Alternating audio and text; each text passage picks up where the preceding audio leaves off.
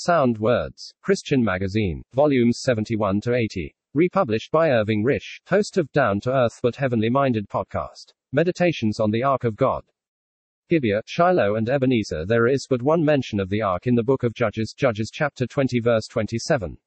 The days of the judges were dark days in Israel's history. They followed what is recorded in Joshua chapter 24 verse 31. And Israel served the Lord all the days of Joshua, and all the days of the elders that overlived Joshua, and which had known all the works of the Lord, that he had done for Israel. See also Judges chapter 2 verse 7. What God had done for Israel was soon forgotten by the generations that followed the elders of Joshua's day, for in those days there was no king in Israel. Every man did that which was right in his own eyes. Judges chapter 17 verse 6, Judges chapter 21 verse 25. Lawlessness prevailed, and the awful consequences of it are found in the closing chapters of the book of Judges. Idolatry and moral corruption marked the Levites, and the sin of Sodom being found in Benjamin, the evildoers were sheltered and supported by the whole tribe when the men of Israel intervened to deal with the evil. The tribes of Israel were aroused from their indifference by the sin of Gibeah, and after gathering together they went up to the house of God, and asked counsel of God. Judges chapter 20 verse 18. They did not fall upon their faces before God, confessing their sins, and weep over the dishonor done to the name of the Lord. The natural man can feel outraged by gross evil without realizing that he himself is engaged in sin against God. Nor did they ask God what they should do, but supposing that there was strength in their numbers to deal with the evildoers, they simply asked, "Which of us shall go up first to the battle against the children of Benjamin?" God allowed Benjamin to defeat and destroy 22,000 men of Israel, which made it evident that God had a controversy with Israel as well as with Benjamin. It would seem as if the men of Israel still confided in their own strength to defeat Benjamin, for although they wept before the Lord until even, and asked the Lord if they should go up again against Benjamin, they had already encouraged themselves, and set their battle in array in the place where they put themselves in array the first day. Judges chapter 20 verse 22.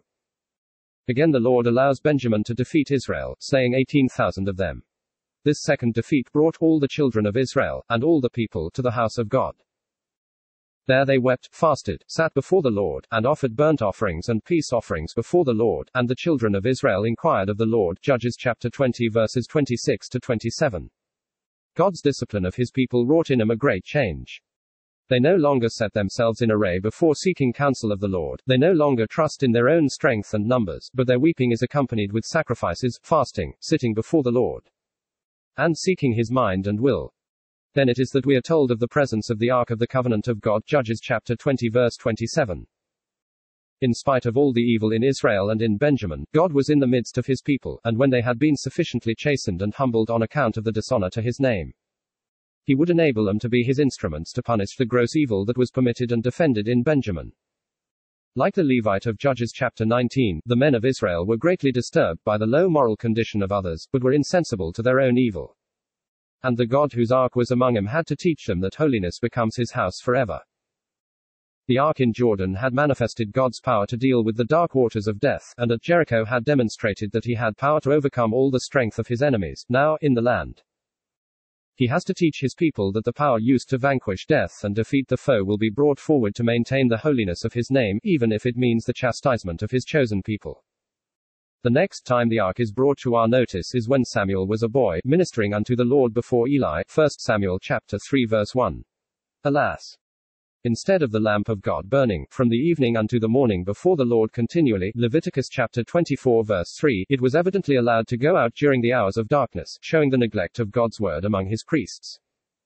Eli's sons were evil men, who knew not Jehovah, and who caused Israel to transgress. God was about to judge Eli's house for their sins, and Samuel was laid down to sleep in the temple of the Lord, where the ark of God was. How good it was that the child's resting place was near to the ark, whereon was the mercy seat, from which God spoke to Moses. Number 7 to 89. Now the same Jehovah spoke to the child who was so near to him, but the divine communications concerned the judgment about to be executed. Eli's sons had not learned the lesson of Gibeah, that God will have holiness from those who profess his name, and especially from those who are nearest to him. The presence of the Ark of God at Shiloh was an immense privilege for God's people, but every privilege carries with it a commensurate responsibility.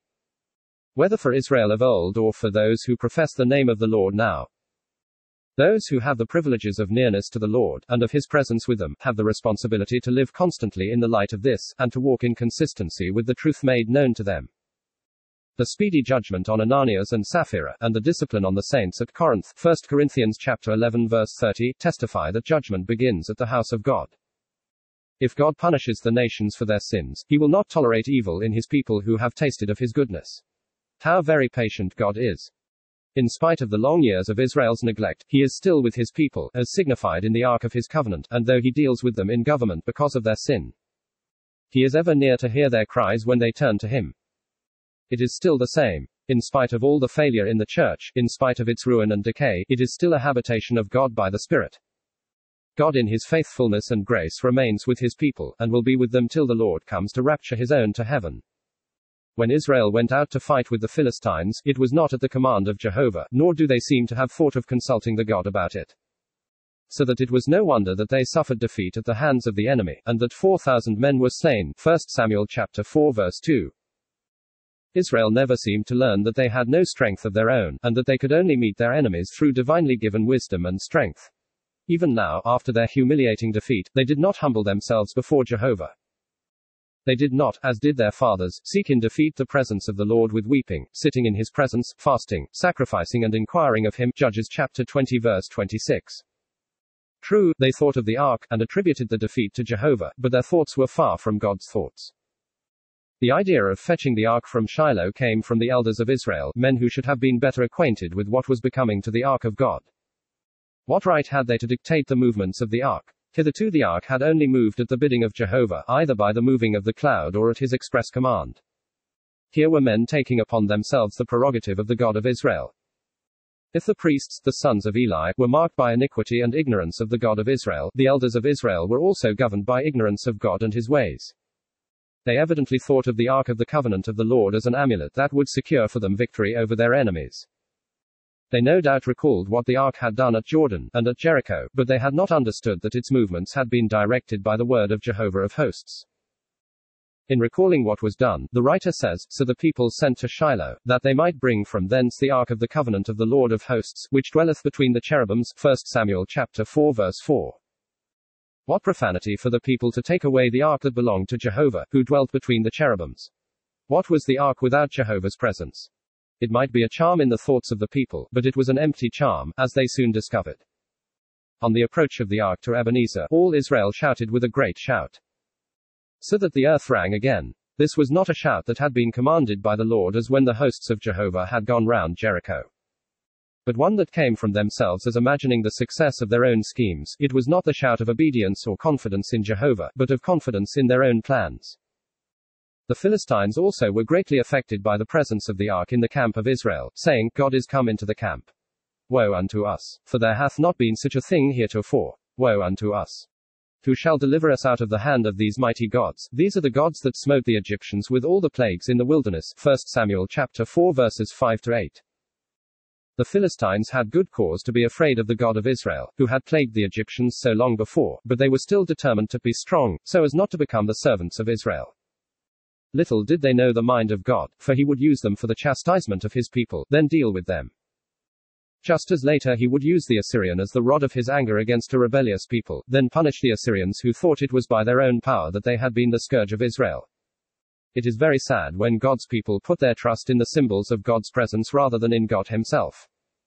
So it was here, and so it was later, just before Judah were taken captive by the king of Babylon. Here, the people thought because the ark was in the camp they were perfectly safe. Later they thought because they had the temple in Jerusalem that the enemy could not overthrow them. They trusted in the temple, not in God, else their ways would have been consistent with faith in Him. The prophet gave them the message of Jehovah, amend your ways and your doings, and I will cause you to dwell in this place. Trust ye not in lying words, saying, the temple of the Lord, the temple of the Lord, the temple of the Lord, are these buildings. Jeremiah chapter 7 verses 3 to 4. The presence of the ark did not save Israel any more than the presence of the temple, and this because their ways were not pleasing to the God they professed to serve. Is it not the same today? There is a great religious profession, the great majority trusting to the symbols and ceremonies of Christianity rather than in Christ the Son of God.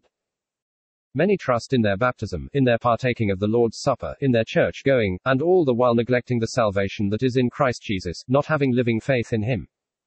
The solemn case of such was foretold by the Lord himself, while upon earth, when he said, When once the master of the house is risen up, and hath shut to the door, and ye begin to stand without, and to knock at the door, saying, Lord, Lord, open unto us, and he shall answer and say unto you, I know you not whence ye are, then shall ye begin to say, We have eaten and drunk in thy presence. But he shall say, I tell you, I know you not whence ye are, depart from me, all ye workers of iniquity. Luke chapter 13 verses 25 to 27.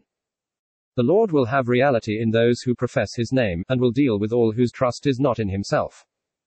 God's judgment fell on the 2 sons of Eli because of their sins, for they were slain, and 30,000 of Israel fell in the battle. And God allowed the ark of his strength to fall into the hands of his enemies, and his enemies to prevail over his people. These are divine mysteries, but hold secrets in which his people may learn his wisdom and his ways, and which produce from the hearts of those who seek to know his mind, the depth of the riches both of the wisdom and knowledge of God. How unsearchable are his judgments, and his ways past finding out. Romans chapter 11 verse 33.